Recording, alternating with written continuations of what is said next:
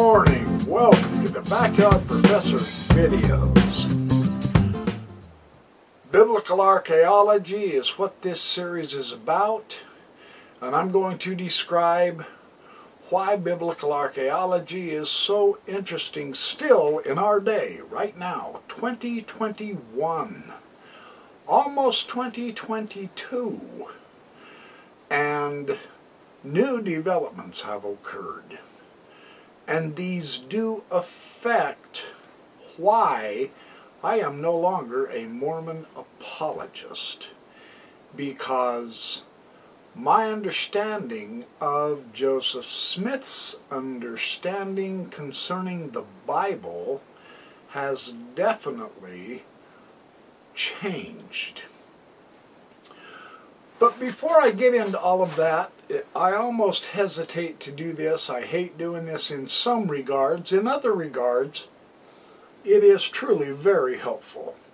If you wouldn't mind going to the backyardprofessor.org. On the right-hand side, there are donation options. You can do a one-time donation, a weekly donation, a monthly donation, an annual donation.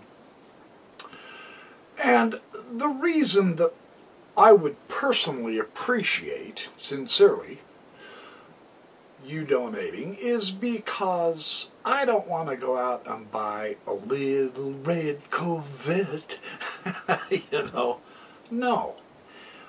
I'm going to use these donations to further my ability to gather valuable information, materials, books, articles, cameras, so that I can keep producing these videos, so that by donating you help yourselves as well as me to enable myself to continue bringing you excellent materials.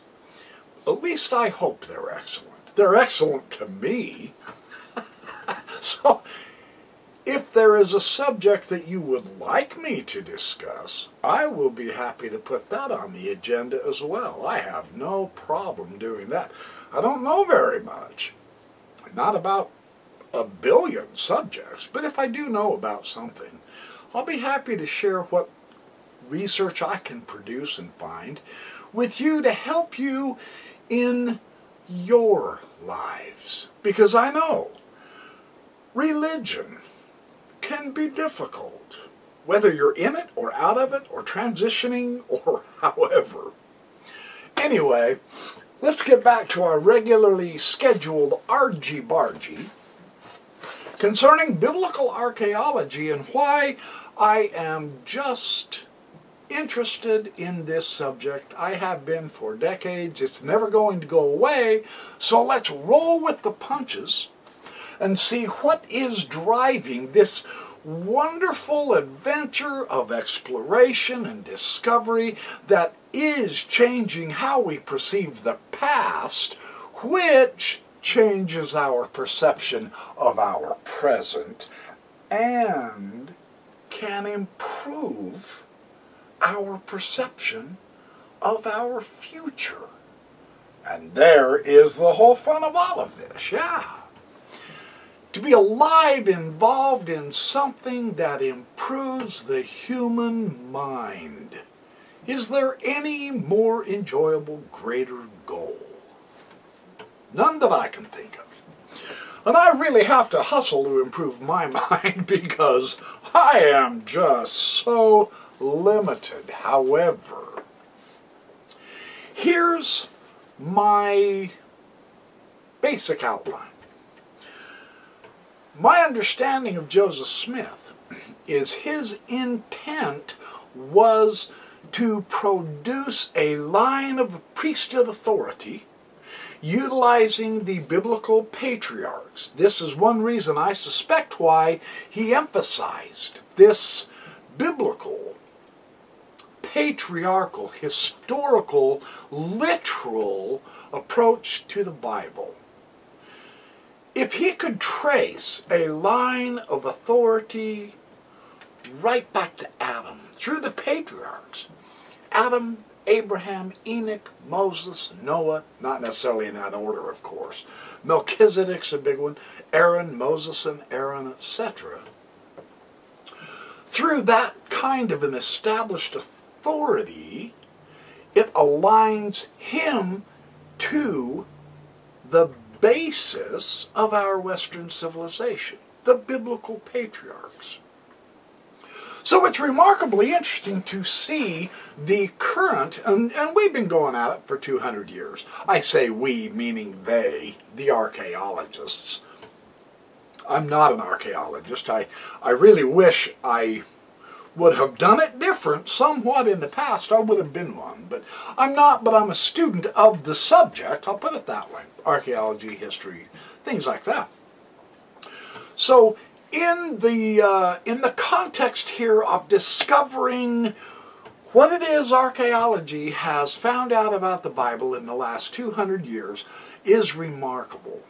It's remarkable for a number of reasons. The one I focus on because at one point I was an apologist, and I really did want to know what viability, what context, what support does this most fascinating and often misunderstood subject of archaeology hold for Joseph Smith's claims to have that patriarchal line come up all the way up through him, into him, and then of course Mormonism wants to keep that line alive, and so they say every future prophet past Joseph Smith also is handed down that priesthood line. You know, Abraham had the records of the fathers, says in the Pearl of Great Price, Book of Abraham. In the Book of Moses, I believe, it might be in Book of Abraham, it could be in the Book of Moses in the Pearl of Great Price, we read how even Adam had a book of remembrance, right? And so this context, the oral transmission, the literate transmission of the records of remembrance, the book of life. You get that way later in the Christian book of Revelation, you know. But this theme of connectivity, this theme of continuance from antiquity as a direct restoration to Joseph Smith, not just of ancient texts, but of ancient authorities, of ancient patriarchal lines, down through the most important people in the Bible, etc. That's what makes archaeology so much fun. Because based on the information that we have now, I can no longer subscribe to Joseph Smith's theme. And that's what I want to explain. That's one of the really interesting, remarkable features, right? Not in a spirit of antagonism, but in a spirit of discovery, in a spirit of how can we best understand this subject of biblical archaeology. Now, I told you in the last video I was going to go through all these books I have. William Dever, George, or William Albright, P.R.S. Morey, you know, Philip R. Davies. I was going to discuss the minimalists with you and all of this stuff, and I'll get to that, I promise. But I found I forgot I had purchased this book. I just recently found it in my library doing my historical Jesus studies, and I said, oh wow, that's a good one. I hadn't even read it yet. I had ordered it several months ago, and somehow it just got stuck away, so I reread it the other night. Utterly fantastic book. I was just blown away. The Quest for the Historical Israel. This is a discussion, a moderated discussion in the Journal of Biblical Literature series between Israel Finkelstein and Amihai Mazar, two exquisite biblical scholars. And it's edited by Brian B. Schmidt. I want to give just the summary ideas while I'm showing you some very, very beautiful biblical archaeological pictures in the process. So you don't have to just sit there and look at just my silly looking mug. You can enjoy the power and beauty of some of the discoveries that they found, and some of the fantastic art. That's what I want to do for you, because I love you, my audience. Without you, I am nothing. Okay. Time to get serious, and that's rare because I'm never serious. Seriously. If you can't laugh and have fun a little bit in life, you're doing something truly wrong, my friends. Even when we're studying serious stuff like God, salvation, exaltation, celestial kingdom, heaven, hell, Bible, Book of Mormon, purgatory, whatever you want to do, Buddhism, Hinduism, the Tao Te Ching, doesn't matter. Sometimes you have to smile while you're learning about the eternities. Yes! I love Alan Watts' idea. This whole creation is God dancing and playing. I love that. I don't care if you like him or not. That's good stuff right there. So, the theme here on biblical Israel is simply this. There were two main divisions, the German and the Anglo-American traditions, that Finkelstein discusses in his opening of this particular conference. The Anglo-American school is essentially the conservative approach, Finkelstein informs us. He describes the minimalist position. Now, there's been an arising of the minimalist traditions. Some of these are Philip R. Davies, Memories of Ancient Israel.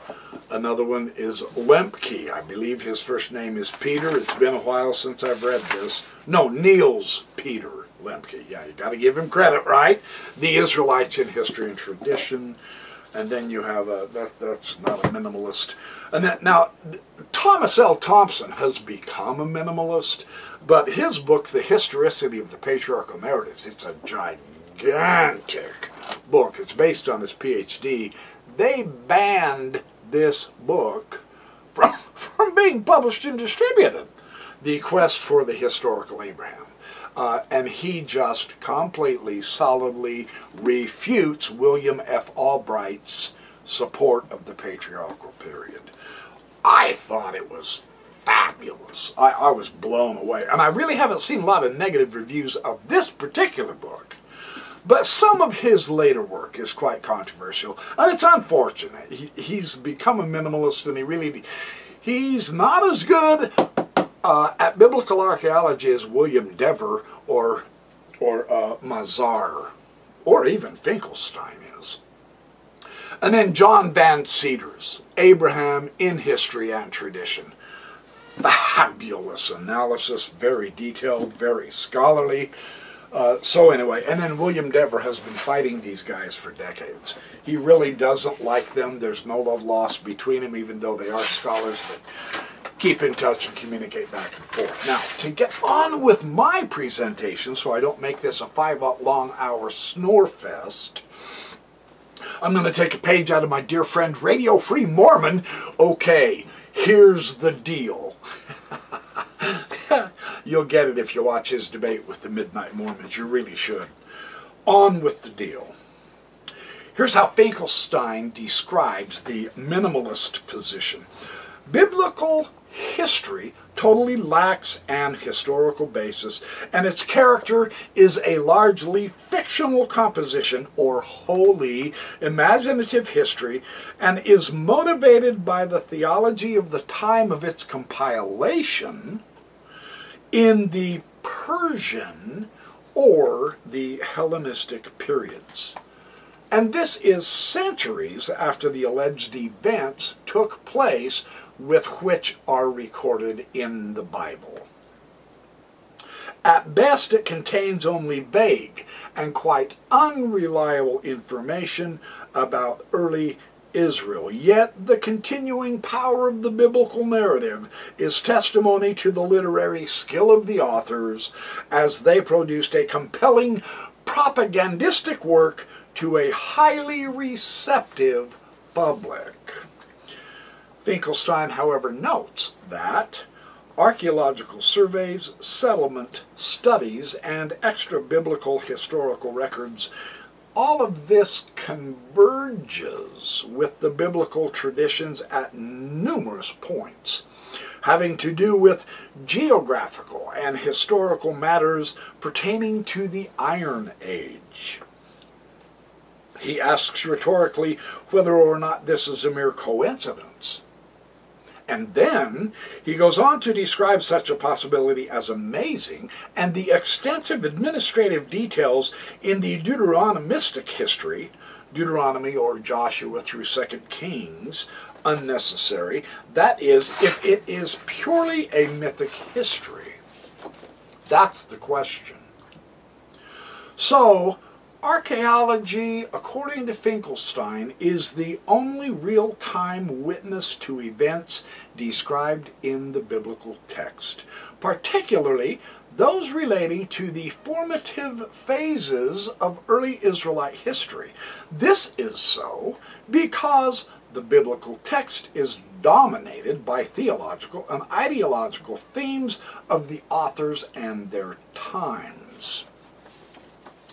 Preserved in the biblical traditions are older myths, tales, and memories that served as the nuclei for the stories composed by biblical authors. Although older stories can on occasion and in exceptional cases be detected in the biblical texts, more typically they are preserved in such a manner that reflect multiple layers and multiple realities from an earlier past, and at other times too well integrated with the ideology of the later biblical authors to be isolated in any meaningful way.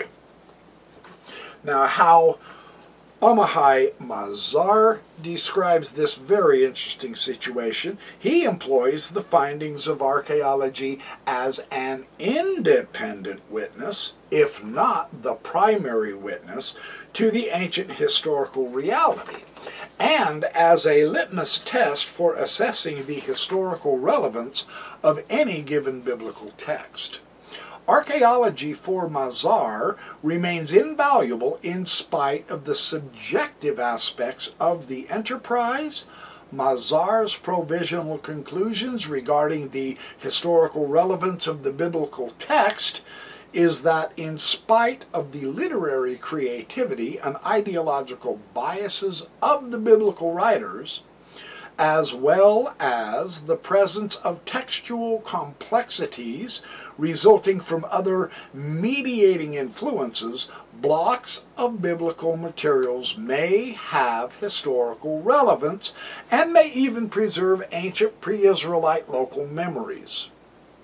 He lists as examples of what he deems as earlier materials and sources the following: the archives in Jerusalem's Temple Library, palace archives, public commemorative inscriptions on the analogy provided by the Mesha and the Tel Dan inscriptions, oral transmission of ancient poetry, for example, Genesis chapter 49, Deuteronomy chapter 32, and Judges chapter 5, all of which Frank Moore Cross, the great Dead Sea Scroll and biblical scholar and student of William F. Albright, also wrote extensively on. Folk and atheological stories noted in the remote past. For example, portions of the Exodus and conquest narratives, the deeds of the judges in ancient Israel, and the biographical information on King Saul, David, and Solomon, and historiographic writings explicitly mentioned by the biblical writers. For example, the Book of the Chronicles of the Kings of Israel.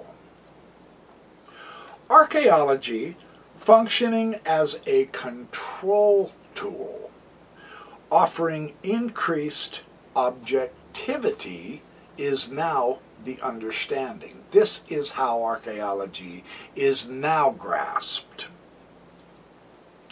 Mazar cites as an example of this the convergence, that is, the coming together of historical data from the Assyrian royal inscriptions, the Mesha inscription, the Tel Dan inscription. This is the famous one that mentions the house of David, so King David's name at least has now been attested, and the biblical text.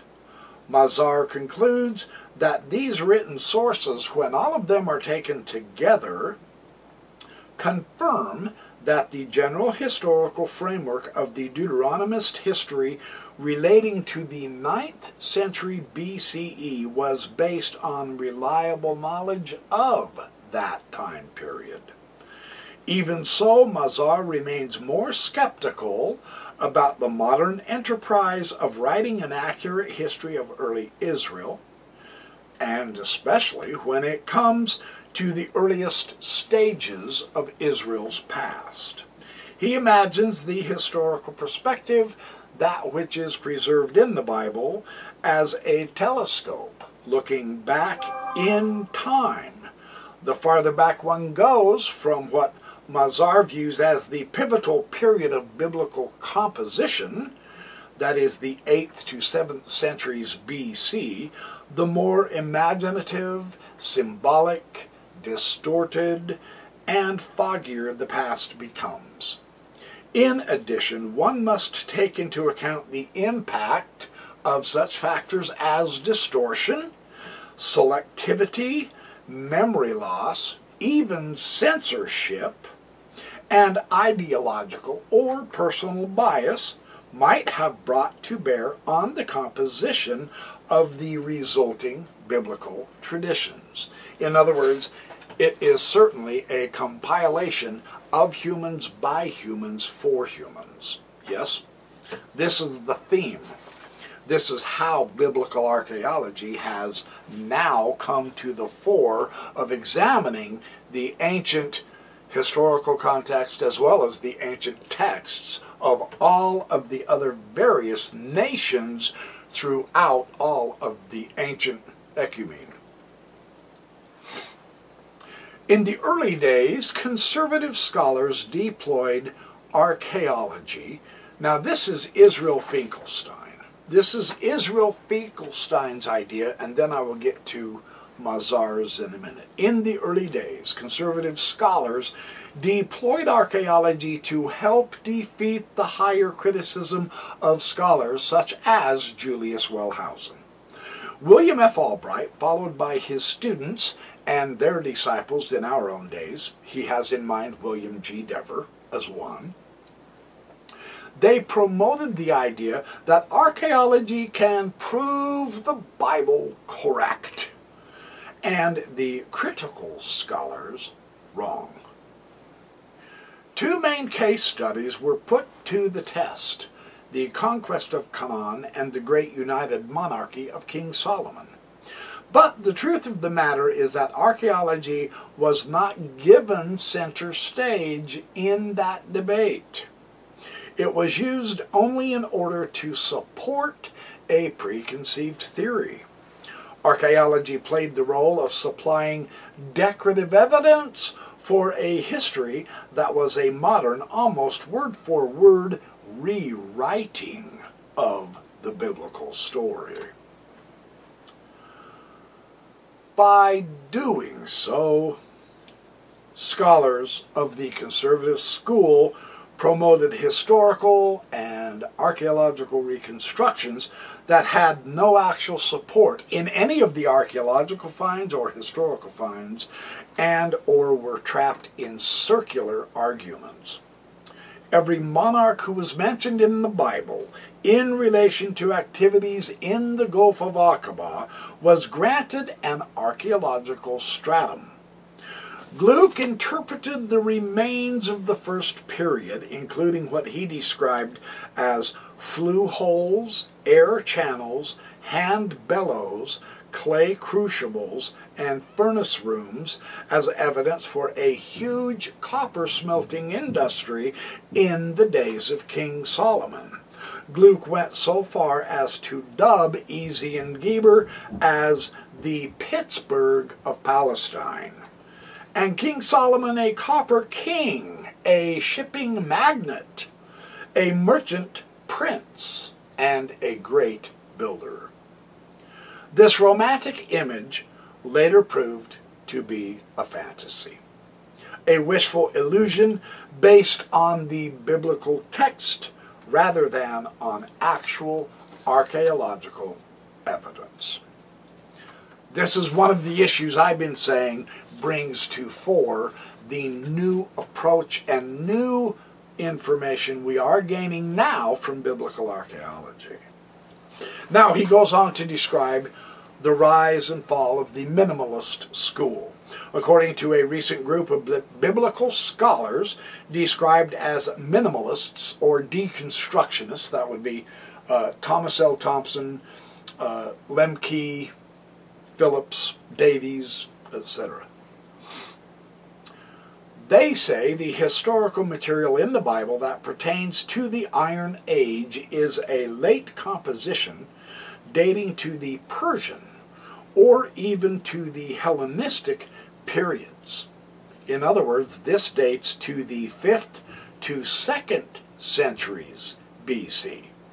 It is a largely fictional composition motivated by theology, the minimalists argue, of the time of its compilation, which occurred centuries after the alleged events took place.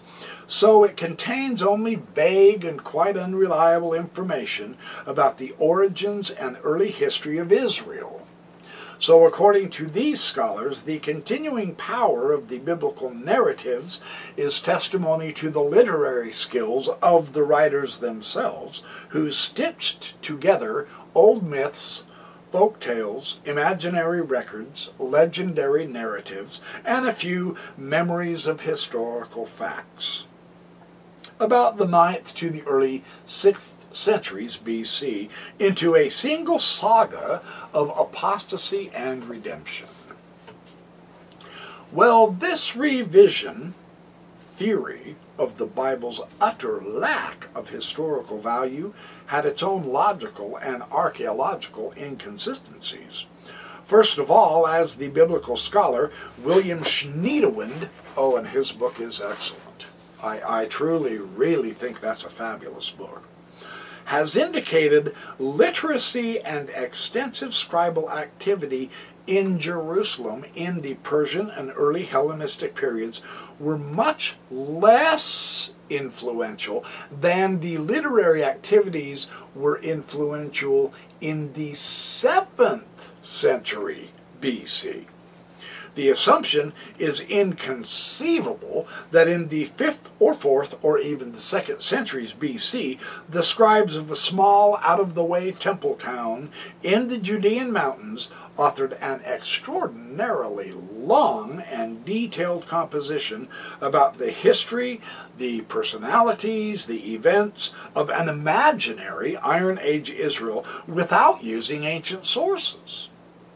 The sheer number of names, lists, and details of royal administrative organization in the Kingdom of Judah that are included in the Deuteronomistic history seems unnecessary for a purely mythic history. In any event, if they are all contrived or artificial, their coincidence with earlier realities is amazing. Archaeological excavations and surveys have confirmed that many of the Bible's geographical listings, for example, of the boundaries of the tribes and of the districts of the kingdom, these closely match settlement patterns and historical realities in the 8th and 7th centuries BC, not in the later Persian and Hellenistic periods. Equally important, the biblical scholar Baruch Halpern showed that a relatively large number of extra-biblical historical records, mainly Assyrian, verify 9th to 7th century BC events described in the Bible. So now we have an outside source for biblical history. This is very important. The mention of Omri in the Mesha Stela, the mention of Ahab and Jehu in the Shalmaneser III inscriptions, Hezekiah, the mention of Hezekiah in the inscriptions of Sennacherib, Manasseh in the records of Esarhaddon and Ashurbanipal, and so on.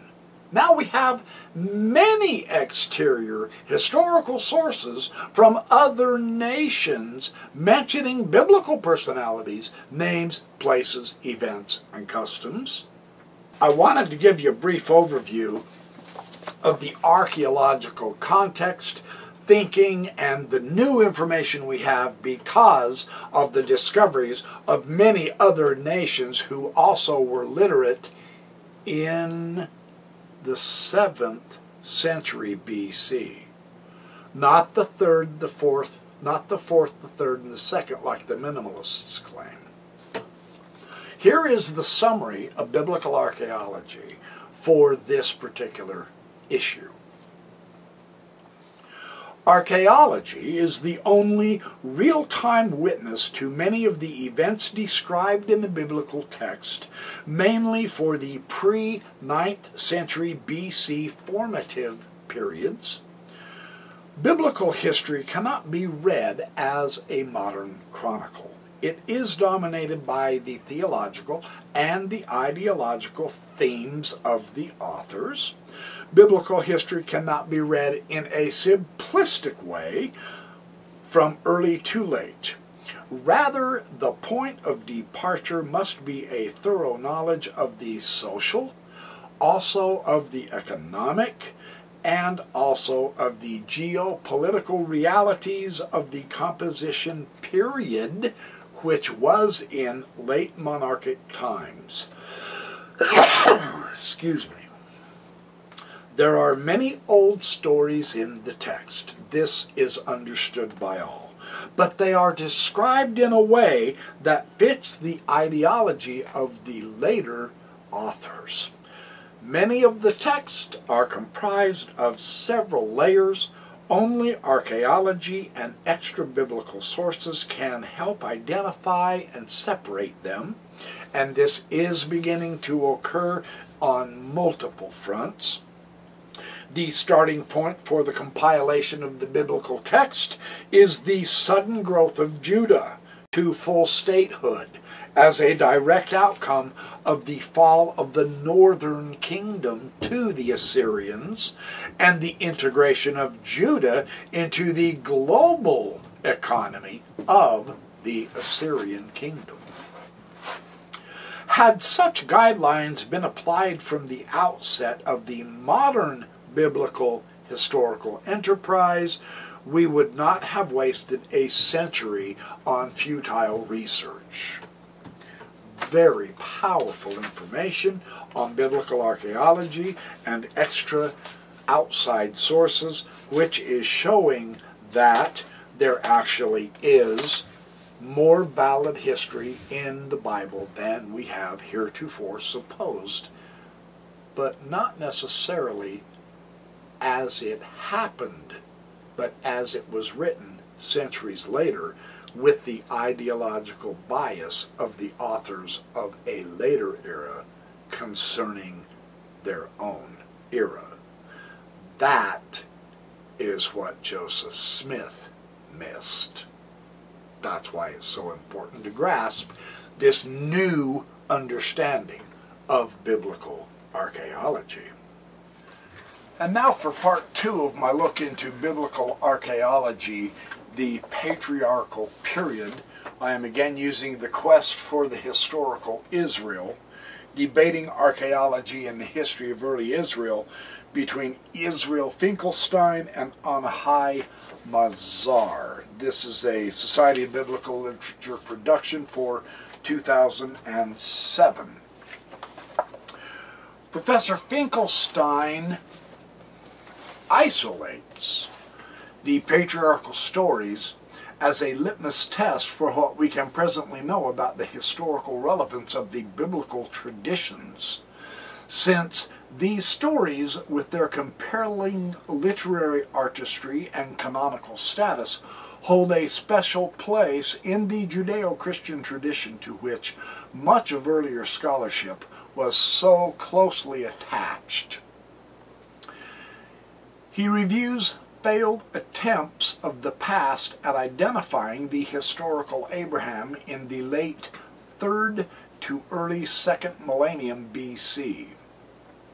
These include the now well-known proposals that Abraham was a nomad, immigrant, invader, donkey caravaneer of Amorite origin, whose contemporaries instigated the sudden collapse of the early Bronze Age urban system of the Levant, or that Abraham was a tent dweller, who situated himself near major cities of the Middle Bronze period as portrayed in the Mari texts, or that Abraham and his relatives observed such social and legal practices as the provision of surrogate mothers and adopted slaves for childless parents that are preserved in the 2nd millennium tablets from Nuzi in the northern Iraq.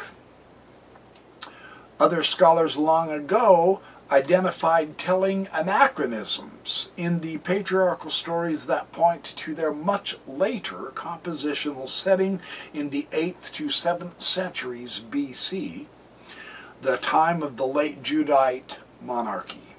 He lists the late domestication of camels, the 1st millennium prominence of the city of Gerar, the frequent mention of neighboring peoples and polities that did not exist as distinct political entities until the 1st millennium, such as the Arameans and the Transjordan groups like the Edomites, the Moabites, the Ammonites, and references to cities and places that are attested or only existed within the context of the Assyrian or else the ancient Babylonian empires of the 1st millennium. All these and more indicate for Finkelstein a 7th century background is the most likely one for the compilation of the early version of the patriarchal narratives.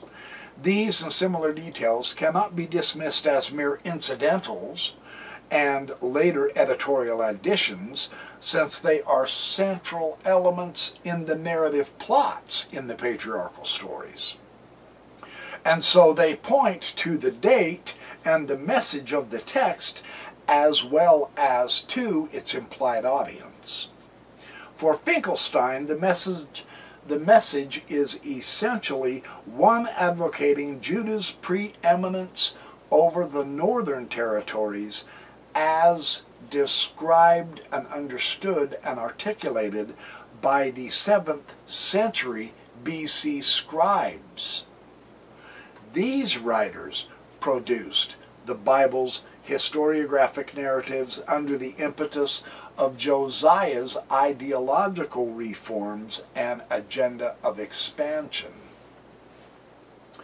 Well, when it comes to the biblical text's historical relevance for reconstructing Israel's earliest stage of history in the 2nd millennium BC now, that's where the Bible says the history occurred in time, but that is not when the biblical records were written. Whether on the basis of the patriarchal stories, or the Exodus story, or else the conquest of Canaan, Professor Mazar articulates a position in which the old traditions from the 2nd millennium were initially passed down orally and then written down in the 1st millennium.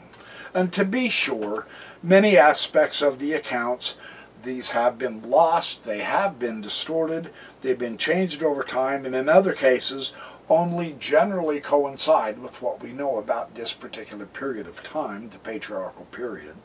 So, while some important elements demonstrate direct correlations with the biblical traditions. Others stand in direct contradiction in isolated biblical accounts. In any case, Mazar does not assume that the biblical stories themselves are necessarily historically accurate, or that the human characters in them are historical figures. That has not yet been found. So, here is some of the background that Joseph Smith did not understand in his day. I mean, no one in his day understood this. So, even with his prophetic insight now, Joseph Smith still did not understand the actual nature of biblical history. That is one of the sticking points to accepting his version of the Bible, for me. Concerning the formative periods in the history of biblical Israel, and the biblical descriptions of this era in the history of ancient Israel, that does not deal with actual events in the second millennium BC. It's more complicated because much of the evidence is actually negative now. And we've been working at this for 200 years. So it's difficult to present. In addition, we're dealing with two different compilations in the Old Testament record: the Pentateuch and the Deuteronomist history. And many scholars have understood these represent different phases in the authorship process. Joseph Smith assumed it was all just one singular story, written steadily as it happened, chronologically through history, by the claimed authors whom the story is about. Moses wrote the first 5 books of the Pentateuch, etc., right? Well, many of the early biblical archaeologists now, they were also trained as theologians. And this is really critical, because this is what the atheists have had a heyday with. So it was essential for them to accept that God's promise to Abraham, Isaac, and Jacob was given to actual people who represented the earliest history of ancient Israel, and this is Joseph Smith's stance as well, right? The biblical scholar and archaeologist Roland DeVoe noted that if the historical faith of Israel is not founded in history, such faith is erroneous, and therefore our faith is also. And this is the stance that Mormon apologetics takes, and that is why it has failed. They tie their faith to history, but the history is not valid in the Bible as interpreted literally as the Mormon apologists and Joseph Smith interpreted. Archaeology has no verifiability of that patriarchal era, literally. Basically, we might have the outlines of an authentic ancient historic reality, but not as detailed presented in the Old Testament. That's the downside of the literalism. It was the elements such as personal names and land purchase laws in the stories of Genesis that may be found in the records of 2nd millennium BC Mesopotamian societies. And it is from these Mesopotamian societies which the patriarchs ostensibly originated. No less important, the patriarchs are described as conducting a Bedouin way of life, moving with their flocks through the hill country of Canaan. These elements convinced Albright that the age of the patriarchs was an historical reality, so his method was such that he began to search for evidence for the presence of pastoral groups of Mesopotamian origin in Canaan around 2000 BC. And that was a date that seemed to fit the biblical chronology of the patriarchs in Albright's understanding. Yes? His hypothesis was the most influential of all attempts to locate the patriarchs on historical and archaeological grounds. Canaan of the 3rd millennium BC, the early Bronze Age now, was characterized by full-blown urban life. Large cities developed in the lowlands. They were surrounded by formidable fortifications. They were accommodated palaces and temples. Then in late 3rd millennium BC, this flourishing urban system collapsed. The cities were destroyed and abandoned. Many of them never recovered from the aftershock. In addition, many of the rural settlements around them were abandoned. What followed was a period covering a few centuries that reflected a very different culture, with no large cities, when most of the population, at least as believed by the archaeologists in the 1950s and 60s, that is, was practicing a pastoral nomad mode of subsistence before urban life gradually recovered. And when Canaan entered a second urban period, that of the Middle Bronze Age in the early 2nd millennium BC.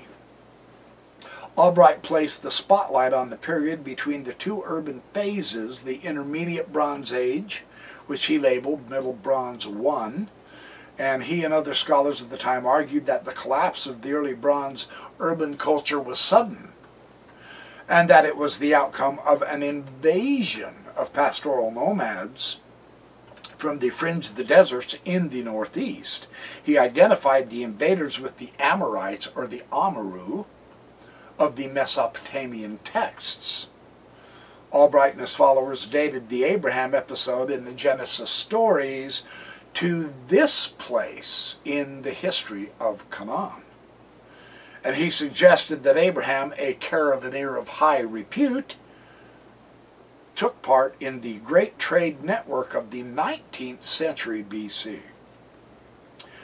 And we have texts from that period of time from Kultepe near the city of Kayseri in central Turkey.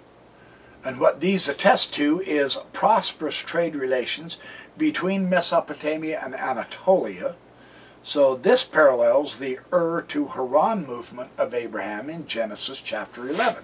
This is all Albright's construction of how biblical archaeology proved the Bible and the patriarchs real. And then he goes on describing in the Joseph story in Genesis, in both cases donkeys were used as the beasts of burden.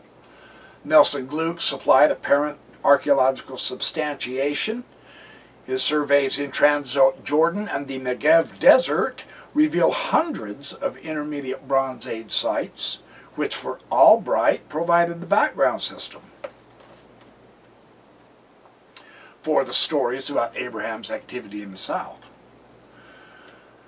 Well, the Amorite hypothesis didn't last long, because as they kept excavating, most scholars came to the conclusion that the early bronze urban system did not collapse overnight suddenly like Albright wanted it to do, but declined gradually over many decades, due more to local economic and social upheavals within Canaan rather than to a wave of outside invaders.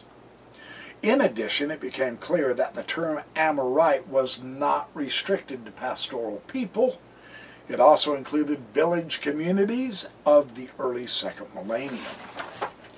So the Albright idea basically collapsed as further archaeological evidence kept going. And that has not stopped from the 1950s all the way up to right now today, 2021, and it has continually changed our perception of not only early Israel, which we now have discovered is actually real, but not as portrayed in the Old Testament, but also of the patriarchal narrative, which has found no extra historical support for its existence. That's the downside of the patriarchal narrative of Joseph Smith. and his literalness.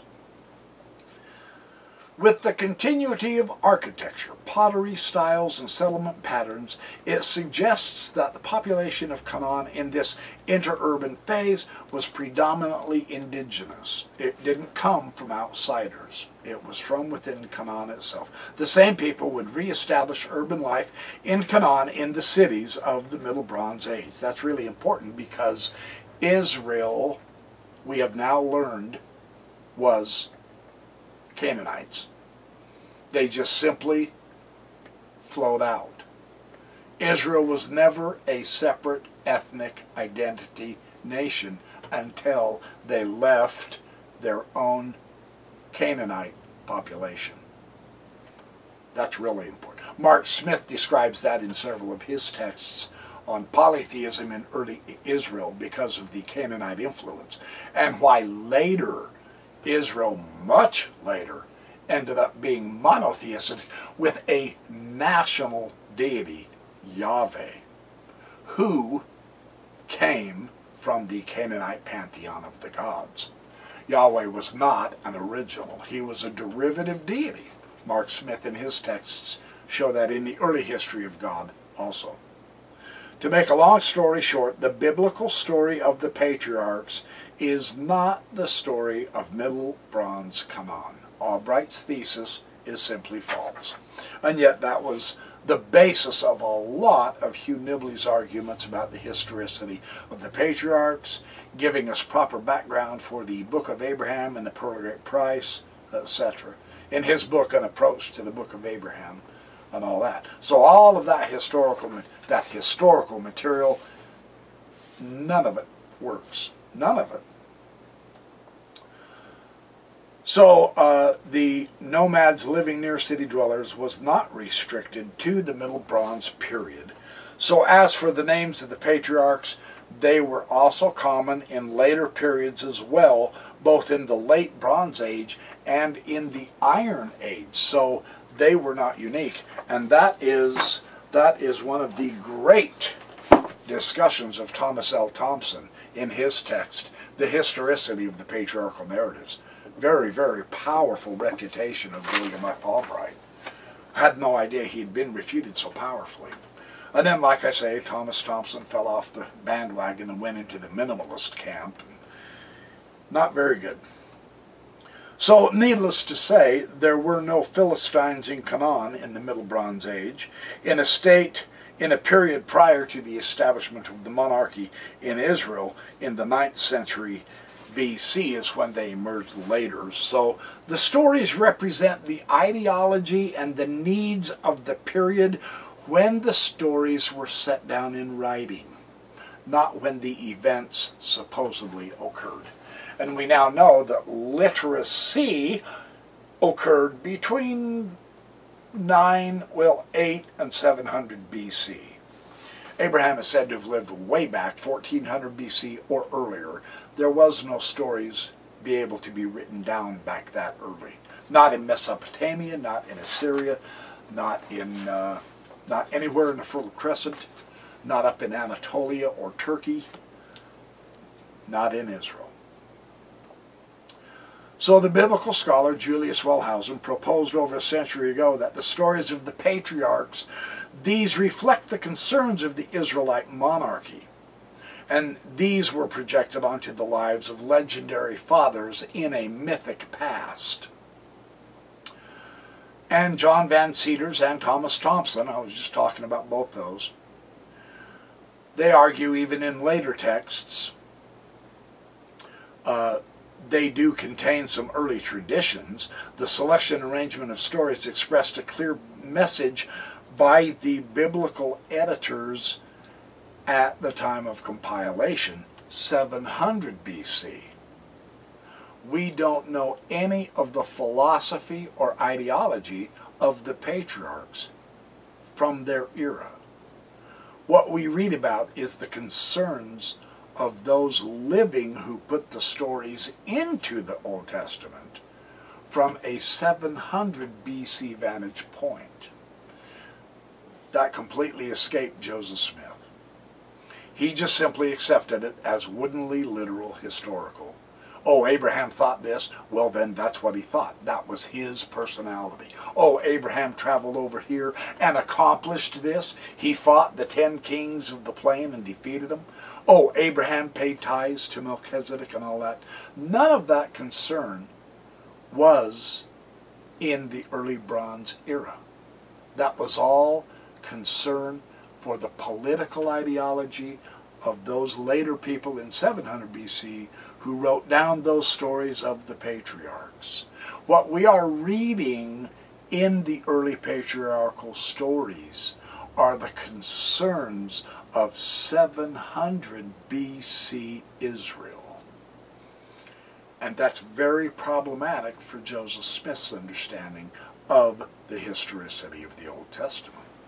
We still have no archaeological evidence at all.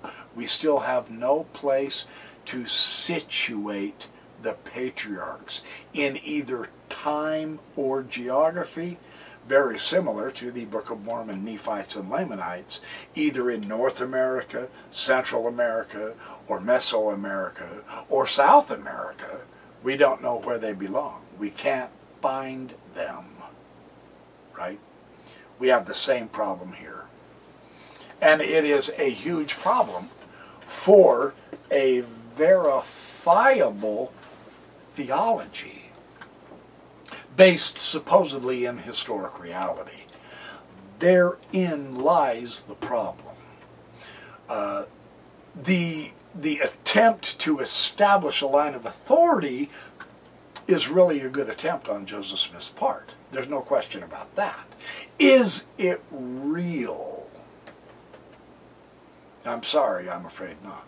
At least not based on what we currently possess with the archaeological, historical, and linguistic record, the literacy, Adam having a book of remembrance, passing that book down to his son Seth, those books being passed down to Enoch, Enoch passing them down, Abraham having the records of the fathers, Moses writing the first 5 books of the Old Testament, Genesis, Exodus, Leviticus, Numbers, and Deuteronomy. None of that has any reality to it. They couldn't have, because literacy did not occur in the Fertile Crescent until the Sumerian, Mesopotamian, Assyrian, Babylonian, and Israel groups got down to centuries later to the 7th and 6th century BC. Then writing began to occur. And that's the defect of Joseph Smith's take on it. While it is a noble outlook, I mean, from the very start, humans have had writing. You know, the idea there is really cool, but it's just not real. It's based on a fantasy. So, that's essentially what I have for you on the biblical archaeology and why I don't think it supports Joseph Smith much at all, at least from the Old Testament patriarchal narrative, which that is exactly where Joseph Smith placed the most emphasis on the Old Testament, was in the patriarchal era. It was all a fantasy, which is too bad. Now, understand this. We take the Bayesian approach, properly and rationally so. And what I mean by this is, were new materials, new evidence to be discovered that does begin to bring in the patriarchs into proper historical perspective and focus, then with that new evidence, we adjust our understanding and possibly adjust our beliefs.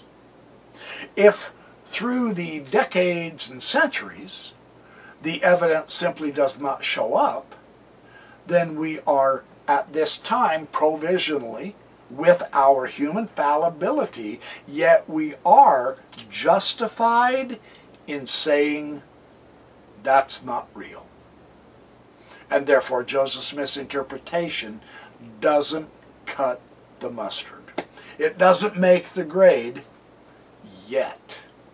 But it is not out of an obstinate, mean-spirited, apostate approach that we say no to Joseph Smith's interpretation.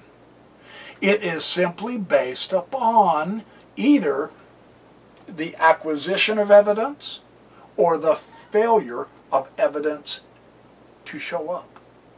At this point, the evidence does not bear up the faith. The faith can't change this status. Only evidence can do so.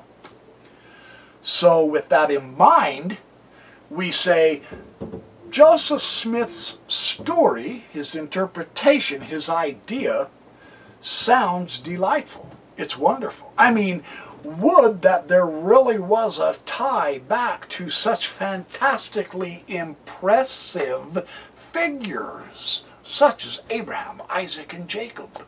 I mean, the story of Jacob's ladder, that is one of the most spiritually important stories in the Old Testament. The Akedah, Abraham sacrificing Isaac. How the Jews have used that to build their spirituality. Does that mean their spirituality is fake? Not necessarily. Does that mean that their faith is false? If in a literal, historical based faith, imagining that the historical aspect of it was real, then yes, their faith is false. But if there is a different type of interpretation, and the Jews assure us that there truly are, all you have to do is read the Zohar, the Kabbalah, yeah? The Sefer Yetzirah, the Bahir, the interpretation using metaphor and analogy with which literalists make so much fun of, that may be their salvation to retaining a value to the old legends and mythologies of the Old Testament, not because they actually happened. To the Jews, that is the weakest possible way to interpret the Scripture. There are many ways of looking at the Scripture. A literalist poo-poos everybody else and says, no, if you're not a literalist, you can't be part of us. The Jews, fortunately, are much, much more all-inclusive in their ability to intellectually, spiritually, philosophically incorporate information, integrate the new archaeological materials than the Mormons ever have been. The Mormons need to take a lesson, and unfortunately, if they would quit worrying about reading only church-approved literature, if they would just get on to studying the Jewish Kabbalah, I mean the leaders. Yes, there are several of the individual Mormons who have that kind of wisdom to go that route so that we can enhance our understanding. But I mean the leaders, the guys who are just so narrow-minded. If they would open up a little bit, they might find they don't have so much problems of keeping people in the boat. As if that's supposed to be the ultimate goal. Isn't the church designed, isn't it supposed to help individuals elevate their spirituality? Instead, they hold them back, they hold them down. They keep in the same small circle of discourse. They don't want them to learn anything. Joseph Smith, thank you, Radio Free Mormon. I'll give you a shout out, my good friend. He told me this one. He said, Joseph Smith said, "It is my province to find hidden mysteries and teach them to the people." Yeah, I mean, I wish the leaders of today's Mormonism would wake the hell up and reintegrate Joseph Smith's love of learning. Why haven't you restarted the School of the Prophets officially? Come on. You need something to work. Your money isn't keeping people in your faith, is it? So perhaps maybe a beam from heaven, a revelation from heaven, will finally settle down on these guys and say, yo, hey, there's a lot more scripture. There's a lot better ways to approach spirituality as well as truth than just your own idiotic simpleton way. Maybe you ought to open up a little bit and come up to snuff. Catch up to your brethren in Israel, the Jews, Judah. Judah has so far surpassed Joseph in spirituality, there is no contest. Let them brag they have the Melchizedek priesthood and their second anointings in their temple. Who gives a flying flip? So it's all about them, them, them. Look at all the miracles that's happening to me. Who cares? Other than a couple of percent of 1% of the people of the earth, their own followers.